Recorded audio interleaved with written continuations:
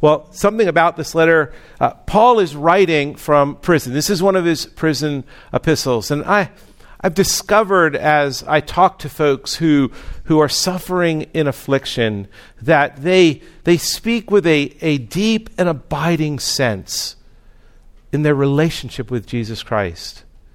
There's just something different about folks who have been suffering for a long time. And as they talk, there's a flavor to their speech about their relationship with the Lord and how they deeply abide with Jesus Christ, especially in the midst of their affliction. And I think we find that with Paul here as he writes from prison, as he writes from a place. Now, his first imprisonment was a house arrest. His second imprisonment was a place that was so deep within, in a sense, the bowels of the prison, so dark and so dank that Epaphroditus, when he was looking for Paul to bring a letter to him, spent 3 days trying to find him. So when we read Paul's prison epistles, let's be aware of the affliction that he is suffering under. That numerous commentators extol Ephesians for its exceptional simplicity. It's not a book of, although Paul uses the word mystery a number of times in this book, it's not a book of mystery. It's actually a book of basic, simple Christian doctrine. All of the basic Christian doctrines of the faith we can find in the book of Ephesians. It is just a wonderful, simple book. We can see the doctrine of God, the doctrine of Christ, the doctrine of man, the doctrine of salvation, the doctrine of the church, and many others we see in this letter that Paul writes to the church of Ephesus, and more importantly, he writes to us. But even in its simplicity, there are untold riches in this book. One particular author describes Ephesians as the Grand Canyon of Scripture. It's breathtakingly beautiful, and it's inexhaustible in its truth. When my son David graduated from high school, I asked him what he wanted to do as a graduation gift, and he wanted to backpack the Grand Canyon. So I said, sure, let's do it. And we told Marilyn, her first response was, "You're going to die." That was, "You're too old to do that." But no, we did. We drove, we flew out there and we drove up to the South Rim. It's about a 4-hour drive from Phoenix. And I remember driving up to the South Rim of the Grand Canyon. There are some things that people describe as amazing and almost inexplicable. And most times they really don't deliver. The Grand Canyon delivers. It is an inexhaustible place. You just, until you see it, you cannot describe it. Until you stand on the South Rim or the North Rim of the canyon, you cannot describe it. It is just, there's this beauty and this majesty and this expansiveness to it. But interestingly enough, that's not all there is to the Grand Canyon. We hiked down and we camped for 3 days. And what we discovered in the canyon was as beautiful and expansive as we discovered just looking out over the landscape of the Grand Canyon. We discovered much more as we hiked down and spent 3 days. And we're camping down on the bottom. It's nighttime. There's no artificial light, no ambient light. There are just the stars. So you are in the darkest of places and you look up and you see the expanse of heaven in a way that you've never seen it before. All because we were able to hike down into the canyon. Brothers and sisters, that's what we want to do with Ephesians. We do want to see an overview of the book, but we want to hike down into the pages, into the words, into the doctrine that Paul describes here for us in this prison epistle. We want to hike deep down. Well, what do we know about the book of Ephesians? Because we want to explore it the same way we explore the Grand Canyon. I mean, what we see first and foremost, and just have an overview of this letter, is that it is the mystery of the gospel revealed in Jesus Christ. The mystery of the gospel revealed in Jesus Christ and lived out by his chosen people, the church, you and me. So what do we know about the book of Ephesians? Well, we know that this is a letter from Paul. We know it's what would most likely be a circular letter. In other words, it was circulated among a group of churches in Asia Minor. Now, you would be familiar with a number of the cities those churches are situated in, because you've read about them in Revelation. Cities, not just Ephesus, but Laodicea, Sardis, Philadelphia, Thyatira, Pergamum, and Smyrna. And Ephesus was the city in that hub of cities in Asia Minor. Ephesus sat on the Cayster River, just right up the road from the Aegean Sea, so almost a coastal city, and it was a city of great economic wealth. It was a city that was important militarily to the Romans and to the Greeks, and so there were numerous battles fought over the desire to rule Ephesus. It was a city, because of its location, it was a gateway to the rest of Asia. And so much economy did come through there. There was a highway there, so caravans would travel there. It was at the head of a river, so boats would come, and trade was significant in this city. But it was also and mostly famous for its temple. It was a temple that housed the goddess Diana. And there was, much of the city worshipped in this temple. It was a temple that was built to the size, 1.5 times the size of a football field. And it was considered one of the 7 wonders of the ancient world. It was a huge place. And right next to it was a stadium that seated 25,000 people. That is Ephesus. It was a melting pot for the nations. It was a melting pot for ethnic groups. It was a melting pot for religions, but mostly the religion that worshiped Diana. Greeks and Romans and Jews and Gentiles mingled freely in the city where trade took place. It was a city that was known as a decadent city. It was a city that was known as an immoral city because the goddess Diana was a fertility god. It was a city not unlike the cities that we know of today in our own country, not in our own world. And in Acts 18, Paul first comes to Ephesus. He doesn't stay very long, but then in Acts 19, we see that he comes back and he spends 3 years establishing the church, preaching in the synagogue, preaching in the hall of Tyrannus, preaching to Jew and Gentile alike, and persuading them. And Luke records that all of Asia, in this major city, all of Asia heard the gospel. Paul almost sets the city on fire, literally, as the converted begin taking all their occult books and burning them. Now, Luke records that the value of these books, and you're thinking Ephesus, all right, 2,000 years ago, the value of these books that were burned in response to hearing the gospel totaled $500,000. $500,000 back then. Well, it created an uproar. And 25,000 enraged citizens filled the city because they saw their economy tanking as a result of people coming to Christ. And persecution arose. And it is in this city that God is pleased to establish a church. It's in this city. Now, I would love to see the mission presentation for this church plant. There are 25,000 enraged people waiting for you when you arrive.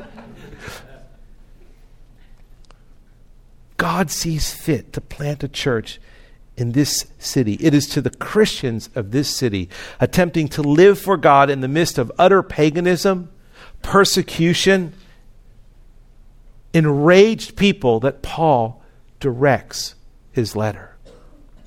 So as we read through Ephesians over these next 6 months, brothers and sisters, just remember where they started.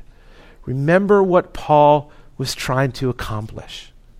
Remember what was going on, because the history of this city, the history of Paul's visits, they're significantly important to this letter.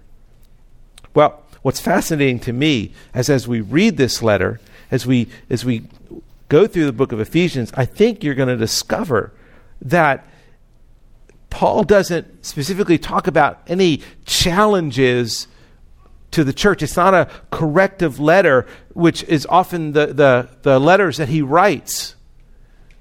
There's no significant challenges that the Ephesians are facing as far as false teachers. Paul's not writing to that end. Instead, what he does is he draws their attention to Jesus Christ. He spends the first 3 chapters just extolling and exalting the majesty of Jesus Christ and him crucified. And then he spends the next 3 chapters talking about us and what Christ's resurrection, his crucifixion, what the gospel means to us as we live in the Ephesus of our day. So look at Ephesians. We're just going to begin with chapter 1 and Paul's opening remarks, his opening salutation. Paul, an apostle of Jesus Christ by the will of God, to the saints who are in Ephesus and are faithful in Christ Jesus. Grace to you and peace from God our Father and the Lord Jesus Christ. Paul writes to inspire and envision an infant church that being in Christ, they have much to do for Christ. Hence the title of our series, In Him and For Him.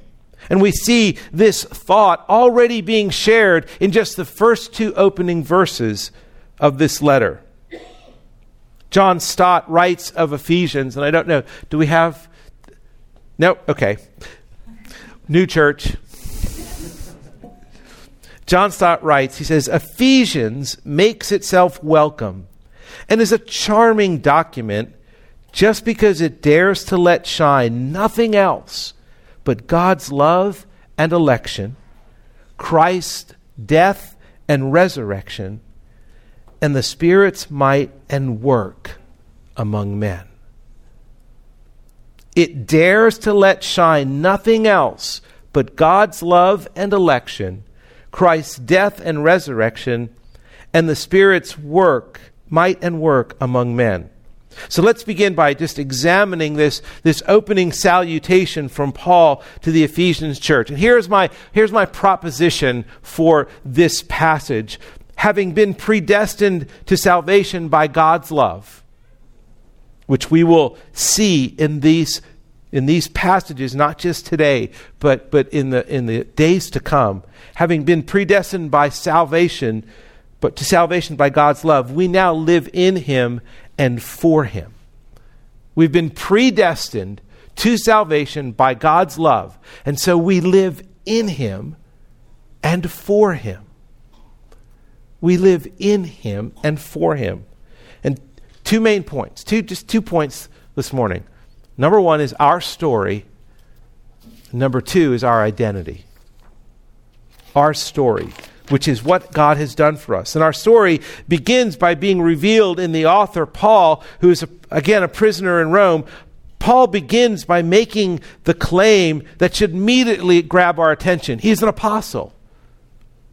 He's an apostle by the will of God. He's claiming to be a messenger of God. In other words, he's saying, my words to you, these words that we are reading are authoritative. They're not words from a man. They're words from God. And so pay attention. Listen well as this letter is read to you. Because this letter was read to the church. Listen well. This is God speaking. And just on a side note, that must be our approach every time we open the Bible. That must be our approach every time I stand up here on a Sunday morning, or somebody else stands up here, or you are in a meeting and you open God's Word and you read Scripture to somebody. That you are encountering God. That you're not reading words from men. Yes, they're words written by men. But you are reading words spoken to you by God. That you are coming face to face with the Creator of the universe. The one who has come down to dwell among men. He is speaking to us. That is why it is called the Holy Bible. It is holy to us because these are holy words. So Paul is first and foremost making that claim that he is a messenger by the will of God. But what is important to note is that Paul establishes from the beginning what is most important to him: God's sovereign election. Paul is saying, I am an apostle by the will of God. Paul's apostolic is important. His apostolic calling means something to us because he's a messenger from God. But more important than Paul's apostolic calling, more important than Paul being an apostle is how he became an apostle. He became an apostle because he became a Christian by the will of God. And as you read later on, as we will study in the coming weeks, verses 3 through 23, Paul expounds on the doctrine of election, the truth of God electing us. And moving into chapter 2, when we were dead in our trespasses and sins, God elected us. And Paul is saying these words are authoritative. I am a messenger from God because God first elected me. He chose me. I am here. It's come about by God's sovereign election of me. Paul hated the church, but God loved Paul. What an amazing turn of events from being the foremost of persecutors of the Church of Jesus Christ to becoming its most ardent spokesman.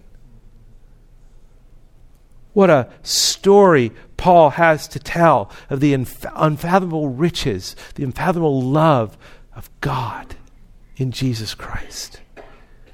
That while he was an enemy of God, God still loved him. While he was an enemy of God, Christ died for him. This was the theme of Paul's life, and it's the heart of Paul's message in every epistle he's written. It's the gospel, the good news that Christ has died for our sins. And it starts with our story, Paul's story, that God chose him. He was an apostle by the will of God. Paul, our story is no different than Paul's. If you have put your trust in Christ, your story is the same as Paul's. You were an enemy of God. You were a hater of God. You were a persecutor of God. You were a persecutor of his church. That's who you were. And your story is the same. That by the will of God, God chose you to be holy and blameless and his beloved. God chose you. That's our story. That's Paul's story. What a story that it is. What a story that Paul begins in just this opening verse. Paul, an apostle of Christ Jesus, by the will of God. You did not will yourself to be saved. You did not wake up one morning and think, I'm just going to get saved today. You did not wake up one morning and think, I'm just tired of sin. That's not what Scripture teaches. Paul was on his way to Damascus. Not Leto's in Damascus, and not this Damascus. Paul's on his way to Damascus, and God intervenes. You talk about the power of God to salvation when Christ appears on the scene. And do you understand? Paul, although an apostle, although a writer of most of the New Testament, although one of the most famous saints in all of history, Paul is no different than you and me. That his story is our story. That when Paul writes by the will of God, he is not just thinking of himself, he's thinking of the Ephesians. And we read about that in later verses. He's telling the Ephesians, you have been chosen by the will of God. That's not new doctrine to you. It's not new truth to you. But brothers and sisters, let me make an appeal to you. Don't let that become commonplace. Don't let the idea of being chosen become commonplace. To be chosen is something quite special.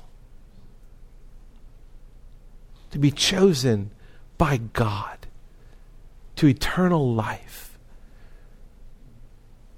To be a child of God.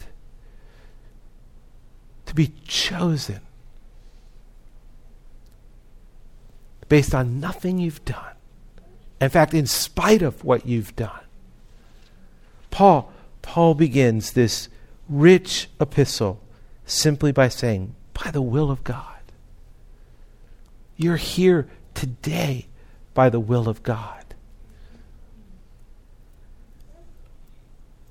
That's our story. That's Paul's story. Our story is revealed in the author. But our story is also revealed in the message. And skip down to verse 2. Grace to you and peace from God our Father and the Lord Jesus Christ. What is the message of Paul's epistle? This is the message. It's one of bold affirmation for all that God has done in you and for you. And the result is grace to you and peace from God our Father and the Lord Jesus Christ. Paul states in chapter 2 that we've been saved by grace and goes on to say he himself is our peace. That's the benefit of being chosen by the will of God. You have a life filled with grace and peace. Now, I understand that doesn't mean every day seems like there's grace and peace. But what this life is compared to the life to come. Even Paul, as he goes down, and we'll catch this next week, he talks about being blessed with every spiritual blessing in the heavenly places. He's talking about a future day, a future time that we live for. But he's talking about now because he's extending to this church and to you grace and peace. Grace to you. Paul states, grace to you and peace. Peace from God, our Father. Peace that you did not have prior to being chosen by God. Your life had no peace prior to being chosen by God. There was no peace because you were an enemy of God. You were not reconciled to God. And now you are reconciled to God. That's what peace is. You don't have that worry anymore. You don't have that fear anymore. You don't have that anxiety anymore. What's my future hold? I can tell you what your future holds if you've trusted in Christ. You have a future of grace and peace. You have a future that Paul talks about numerous times, the riches of his grace, the riches of his salvation, the riches in Christ, the unsearchable riches, the immeasurable riches. That's what your future is. In heavenly places. Our story is revealed in this message. Ephesians is not a corrective letter, but like one of Paul, but it's a letter of bold affirmation of what God has done for us in Christ. A letter of bold affirmation of what he's done, and as well bold expectations by God for his church. So the first three chapters, we're going to see this bold affirmation of what Paul is saying God has done for you. And then you're going to see in the next three chapters, chapters 4 through 6, God's bold expectations for you and for me. So that's our story. But secondly, our identity, who we are in Christ. And look at verse 1, the second part. Paul establishes our identity in three distinct ways. He says in verse 1, to the saints who are in Ephesus and are faithful in Christ Jesus.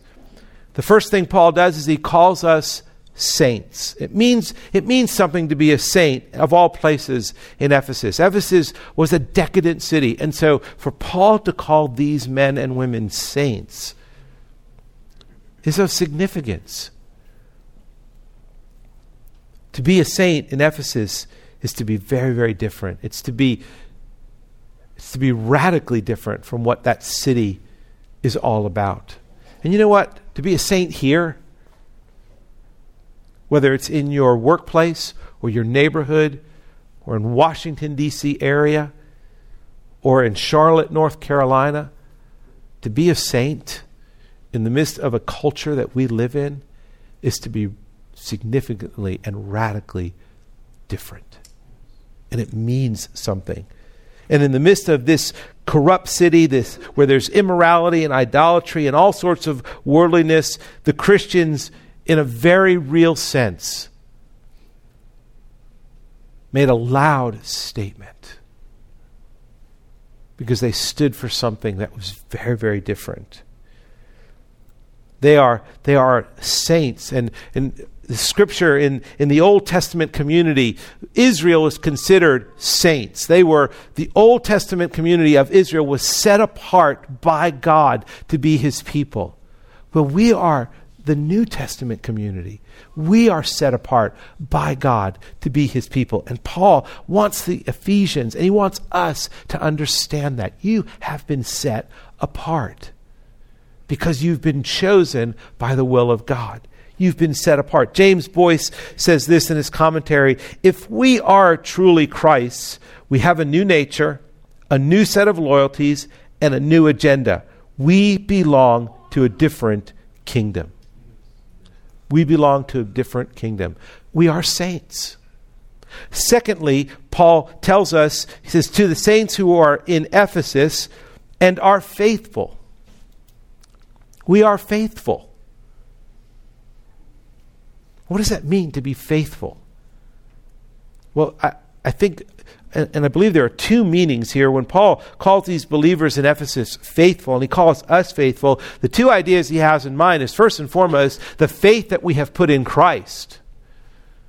That there is a faith we've extended towards God. As he chose us, we needed to respond. And we responded by putting faith in Christ. So we are, first and foremost, we have faith in Christ. But secondly, we have a continued faith towards Christ. that we continue in the faith, we persevere in the faith because we've been chosen by the will of God. We persevere in the faith. Matthew 10:22, he who stands firm to the end will be saved. We are remaining. We are continuing to be faithful. That is who we are. That is our identity. First, we're saints. We've been set apart by God. Secondly, we are faithful. We continue in the faith as men and women of Christ. And thirdly, and most importantly, Paul says that we are in Christ Jesus. We are in Christ Jesus by God's sovereign will. 23 times in the first 3 chapters, Paul uses the phrase, in him, in Christ, in whom. In. This is a spiritual union that Paul is talking about, a spiritual union that is not easy to grasp. These are one of the mysteries. I mean, there's so many mysteries about God. How do you explain, how do you understand, how do you comprehend an infinite God as a finite person? When we lived in Atlanta years ago, we had a problem with a thing called fire ants. Now, I don't know if they have fire ants here in the north, but in the north, the great Northeast. But in Georgia, they have fire ants. And in Georgia, here they have this stuff called dirt. In Georgia, they have this stuff called clay, and that's basically the soil. It's red clay. And so the fire ants they'd be in your lawn, and you'd wake up in the morning and there'd be these mounds of red clay, fine red clay dust, where these fire ants would just build these, and they'd be all over your lawn. Your kids would step in them, and fire ant bites are pretty painful. And so one of the great tasks of a homeowner in Atlanta, Georgia, is killing fire ants. And so I was a fairly new homeowner there, so I'm going to Home Depot and I'm buying all these different Amdro pet kill stuff and I mean, I was just throwing everything at it, and they would just, the mound would kind of crumble, and then the next day they just moved to a new place. And so I'm spending millions of dollars and hours trying to kill fire ants. And so I was talking to one of the guys in the church there who's from South Georgia, a farmer from South Georgia. He says, "Oh, Larry, that's not how you kill fire ants. Let me tell you how you kill fire ants." What do you do? Instant grits. Oh, yeah, obviously, instant grits. He said, no. Take the grits and sprinkle them around the mound. And the ants will take them and eat them. And when they go inside their little home, they'll get a little water. And guess what grits do? They expand. So the idea of these little ants just going, it was just, what a wonderful thought. And so I did. I sprinkled instant grits around the mound, and it worked. These fire ants just, I didn't hear them popping, but they were just exploding. And you know what? I remember thinking that's what it's like for a finite being to try to comprehend an infinite God. We'd explode. We can't take it all in.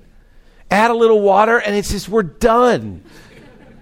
God is the mystery of God being in Christ, the mystery of being united to Christ is beyond our comprehension. And yet Paul wants us to understand. And he wants us to appreciate it.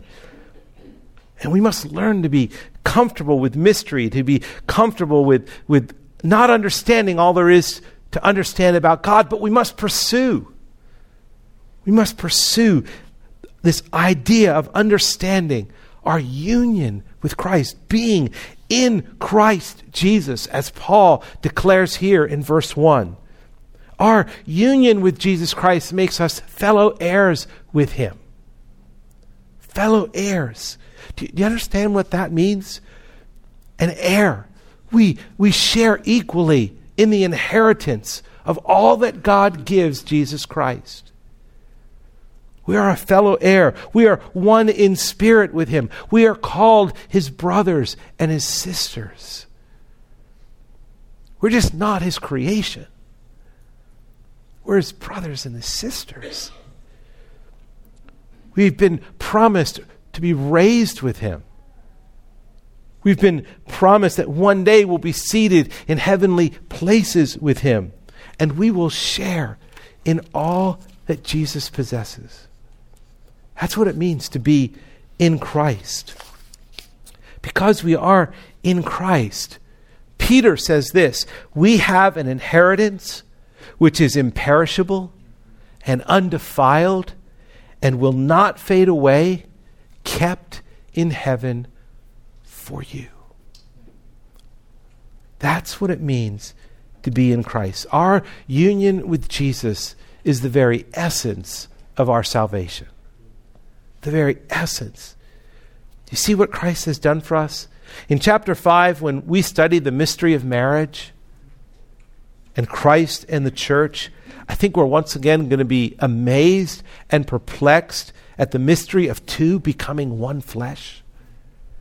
And that's our experience. That's our reality of being in Christ. That we are united to Jesus Christ. Our story and our identity. We have a story. Every person in this room has a story of what God has done for them. That you have been chosen. If you've trusted in Christ, you have been chosen by God. That is your story. And you also have an identity. You're a saint. You are one who is faithful. And you are in Christ. And our application, remember that as saints, we are in our own Ephesus. We live in our own world, our own Ephesus. And we've been called by the will of God, not just to be in him, but to be doing things for him. That grace and peace may be ours to the point that we are faithful. And although we live in Ephesus, here's my application today. Although we live in Ephesus, by God's grace, let us be faithful saints who do not allow Ephesus to live in us. We've been predestined by God's love before the creation of the world that we would live in him and for him. And that is who we are. And brothers and sisters, as Grace Church, that is what we'll do.